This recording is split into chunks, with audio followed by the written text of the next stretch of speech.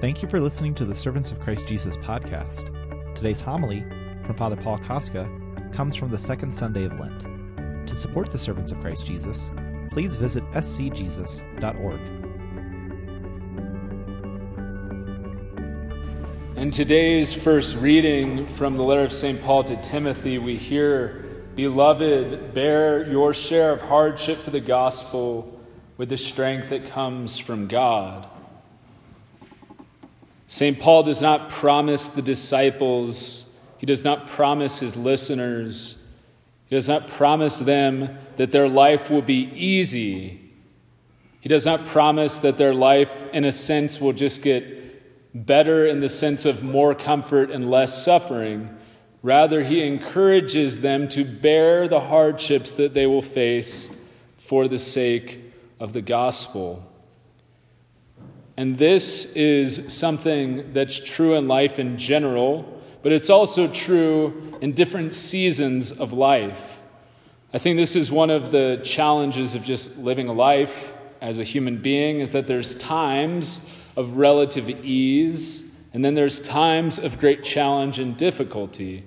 This is true in a semester, where you have certain weeks where it's like relatively peaceful, and then there's certain weeks where you're like pulling out your hair, right? Because all of your professors who don't actually talk to each other somehow simultaneously assigned a bunch of stuff all at the same time. And so there's this sense of like life just seems difficult.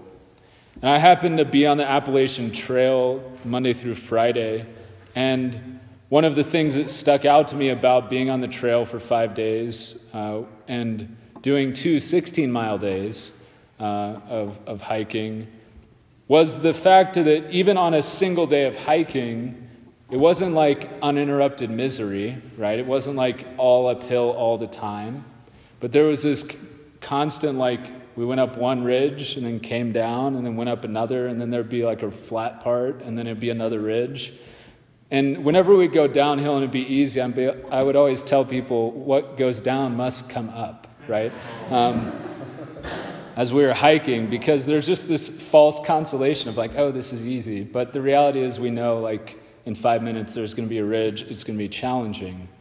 And this is true of life too, where we face particular times of hardship. It's not that all of life is a hardship, all of life is suffering, but we do need to be prepared that if we're in a time of relative ease, we want to prepare our hearts, prepare ourselves for the time of suffering and challenge that might come. Similarly, if we're in a time of difficulty, if we're in a time that seems like constantly uphill, we need to be mindful of the fact that that will not be forever, even in this life. And then especially in the life to come, the promise of heaven, it will not be constantly uphill. But the disciples today are taken up the mountain, which is obviously uphill, to encounter the glory of Jesus. And Jesus loves them enough to reveal his glory to them before the suffering of the cross. Because after Jesus comes down from the mountain of the Transfiguration, the passion soon after begins. And so the idea, right, is that Jesus is preparing their hearts for the suffering that will come by revealing a glimpse of the glory of Jesus to them. And that's the amazing thing, is Jesus is giving them like a preview of what's to come, a preview of the fullness of his glory. And so it's not even the full reality. It's not even the full unveiling. It's like a preview of a movie. It sort of gives you some indication of what's going to happen, some indication of how good it's going to be, but it's just an indication. And similarly today with the Transfiguration, there's this encounter with Jesus which is transformative for them. And the Mount of Transfiguration itself is one of my favorite places on earth. There's a profound peace there that I've experienced the 4 different times I've had a chance to go. And there's something about Jesus takes them up a mountain away from the busyness of everything else going on, and he just desires to be with them. There's nobody else there. There's not the crowds of people that follow Jesus throughout the gospel. There's not the Pharisees heckling him. on the Mount of Transfiguration. It's just the disciples and Jesus. Why? Because Jesus loves them enough to want to encounter just them, not just the crowds, not just everybody else. And that's part of the good news of the gospel today, is that Jesus loves you enough that he desires to encounter you individually, you personally, to encounter you and for you to encounter him.